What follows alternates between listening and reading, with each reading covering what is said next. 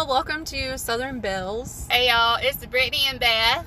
So we're glad that you could join in with us today to listen. Again, if you're interested, you can follow us on Facebook at Southern Bells Faith, Food, and Fitness. And we hope that you enjoy today's episode. Okay, I'm going to say this is take 3. Hey y'all, it's Beth. I just recorded the whole podcast and I never hit record. So like 30 minutes I talked for nothing. I guess it was good practice. And then I just tried again for a second time.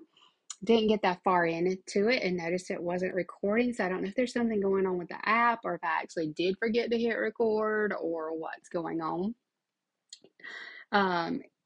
Anyway, it's Beth here. Did you guys know that we're just a week away from Christmas as of today? Like, I hope you have all of your shopping in order. Let me try for take 4. Okay, I think the devil is after me today because I just had to stop. There was a delivery person outside, and my dog was outside. It looked like she was terrified. So this is now my 4th attempt. So we're going to finish this. Anyway, I hope that as I was saying, I hope that you have all of your shopping done. I actually did some online shopping today. Brittany I'm pre-recording this. So Brittany is out shopping with her family today and doing some last minute shopping. So you have me just solo today. And what we're going to talk about comes from James chapter 3, verses 1 through 12, using your words. This is a very powerful message today, and I know that the enemy is trying to silence my words by all the trouble that I've had just to record this. So I know that this is meant for someone to hear. So, we're still in the Candace Cameron Bure series. We're on day 20. I think there's 23 days, so we're almost complete with this. I know we kind of get sidetracked, and we have an ADD podcast, which is hilarious. I think that we don't finish one thing and we jump to another, and then we come back to it, but that's okay. That's okay. Not many of you should become teachers, my fellow believers, because you know that we who teach will be judged more strictly. We all stumble in many ways. Anyone is never at fault in what they say is perfect, able to keep their whole body in check. When we put bits into mouths of horses to make them obey us, we can turn the whole animal. Or take ships as an example. Although they are so large and are driven by strong winds, they are steered by a very small rudder, wherever the pilot wants it to go. Likewise, the tongue is a small part of the body, but it makes great boast. Consider what a great forest is set on fire by a small spark. The tongue also is a fire, a world of evil among us, the parts of the body. It corrupts the whole body, sets the whole course of one's life on fire, and it is set on fire by hell. All kinds of animals, birds, reptiles, and sea creatures are being tamed and have been tamed by mankind, but no human being can tame the tongue. It's a restless evil, full of deadly poison. With the tongue we praise our Lord and Father, and with it we curse human beings who have been made in God's likeness. Out of the same mouth come praise and cursing. My brothers and sisters, this should not be. Can both fresh water and salt water flow from the same spring? My brothers and sisters, can a fig tree bear olives, or a grapevine bear figs? Neither can a salt spring produce fresh water. This is very powerful. Just because I think that the way we choose our words are so important and how it makes another individual feel. So I obviously have read this insert probably 4 times now, because I did it a year or so ago when Brittany and I first went through the devotional, and then I read it before I got on the podcast just to make sure, just to refresh my memory on it, and then just read it again. So these questions that we have really stand true to me the same way today, and we find that happens every week as we look back, are we still kind of there? Have we evolved from that? And I'm still kind of agreeing with this one because this one never really changes for me. When has other words hurt you? When has other words helped you? So the hurt is the easiest to explain, I think, because words hurt us a lot of the time. So one of the main things or comments that I hear people talk about, and I even see people talk about it and shaming other people on social media, and it needs to be made normal for everyone. And that is when someone refers to people that live in manufactured homes or trailers or double wides as being different or lower income. I cannot stand this. This sends something up my spine that just it just bothers me because that is not the case. Or uneducated, that's another. They must be uneducated because that's not the case, people. You never know why someone chooses to live where they live at. I mean, I live in a double wide. I know Brittany and Nathan had lived in a little single wide before they built their house. It was very affordable to them, especially while she was in school. And, you know, they're very affordable, quick means of finding shelter. One, they're very affordable. If you need something quickly, you can get your hands on them quickly. Obviously, if you have the land to put them on, they're not as expensive. You're not going to be in debt as long. No, they don't hold their value as good as a stick-built home, but I think they're coming into their own these days. I think a lot of people are trying to make it more normal to live in mobile homes because they are so cheap and they don't want a lot of people is not wanting to live in debt for the rest of their life or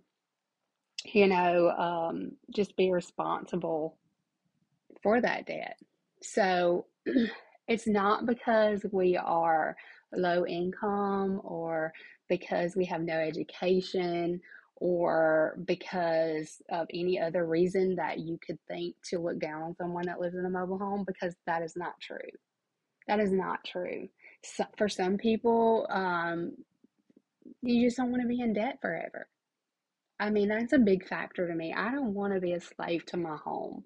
I don't want to be a slave to our bills. I want to be able to enjoy life and have fun.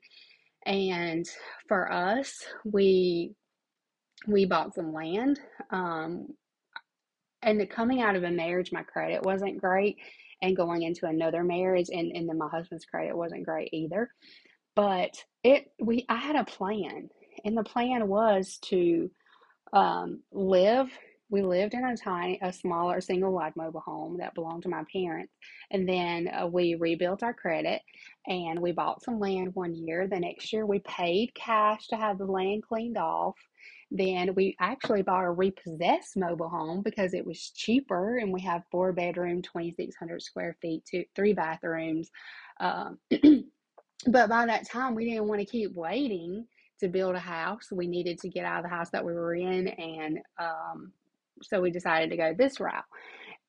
And it's worked perfect for us. We actually have more than enough room than we need right now because the kids are moving out. And I'm actually thinking about what can we do to downsize? Should we sell this? I want to keep the land. I love the location of our property, but we can sell this and build if we wanted to. You can sell these, they're movable. I think they're great investments. In fact, my daughter and son-in-law, soon to be son-in-law, purchased an old one for like $6,000, I think is what we paid for a few years ago. We're still remodeling it because they're not going into debt. They're paying for it as they go.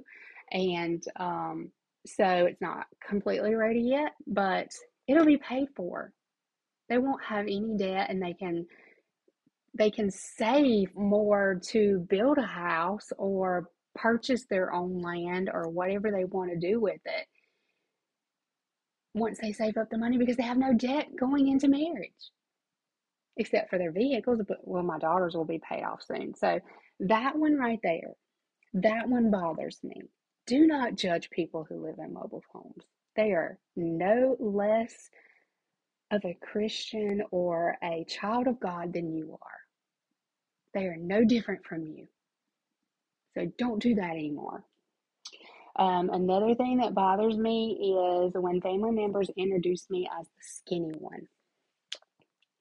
I cringe every time that happens. I have a family member that does that all the time. I've never told this person that, but it bothers me. I mean, I'm not going to go and introduce people in my family as the bigger one. I'm not going to do that. That would be absolutely horrible thing to say about someone, just someone new.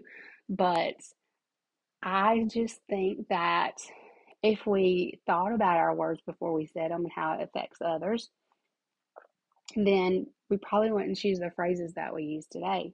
I would rather be introduced as the healthier one because I am not trying to be skinny. I'm trying to be healthy. I want to let people know that I'm not doing what I do to be skinny. It's to have a healthy body and to live longer. I could care less if my numbers at the doctor would reflect better at me a larger weight, I would do that. But they don't. I need to be healthy. I want to live. I want to live longer. So just be mindful of the things that you say because you don't know if your colleague lives in a mobile home or not. You don't know if, I know not many people would probably mind being called the skinny one, but that's not what I want to identify with. I want to identify with being the healthy one, not the skinny one. When words have helped you, excuse me, any words of encouragement or coaching or guidance help me. I know I mentioned last Sunday on the podcast that a coworker gave me some really good encouragement, and I appreciate that more than anything in the world. Good encouragement or good guidance or good anything can just open your eyes in a totally new way. Brittany is the best at it. She's the best encourager and coach and has the best guidance. So you guys reach out to her. If you've had a bad day, she could turn it around for you. How can one word be like a spark that starts a forest fire? I put that it's just a ripple effect. You never know how your words can affect someone. My youngest son, for instance, is 21. I learned years ago that he only picks up on certain things that I'm saying to him and he will pull out the negative or what he thinks is the negative. So I learned how to use words with him. As being in management, you have to learn your employee styles as well. And you have to learn how to speak to that person to get the job accomplished. You have to know their strengths and their weaknesses and the way that they get encouraged. So, words are very important every day in our daily lives, in our home lives, in our work lives. Words are the basis of our life. And if we're choosing the wrong words to say to people and you're not knowing their language, it can be very detrimental. I think back to the spark in the woods and it creates this great fire to a few years ago when Gatlinburg in Pigeon Forge, Tennessee was on fire. And I think, and you guys could tell me I'm wrong, but these two children were in the woods and didn't mean to start the fire, but it burned a lot of the forestry. It took out homes, it took out businesses. They didn't mean for that to happen, but it happened. Just the same as our words. We don't mean them to sound bad, but you never know how that person is going to receive them. The verse contains several different examples from nature to describe the power of our words. Which one do you relate with most and why? I put water and salt flowing from the same spring.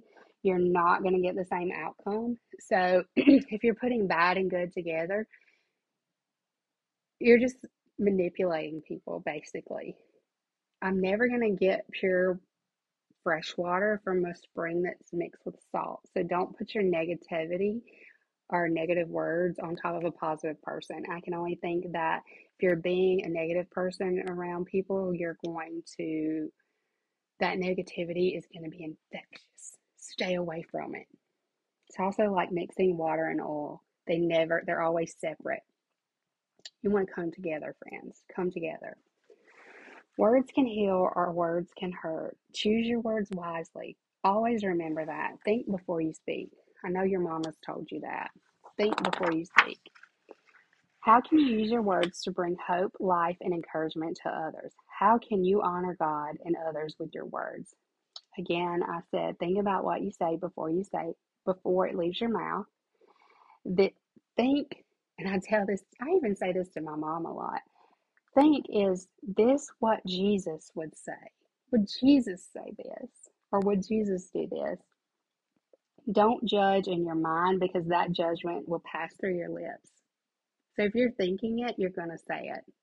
Don't do that. Just keep that stinking thinking out of the way, as Brittany would say. Candace left us a little note at the bottom. Words have power to build up and power to tear down.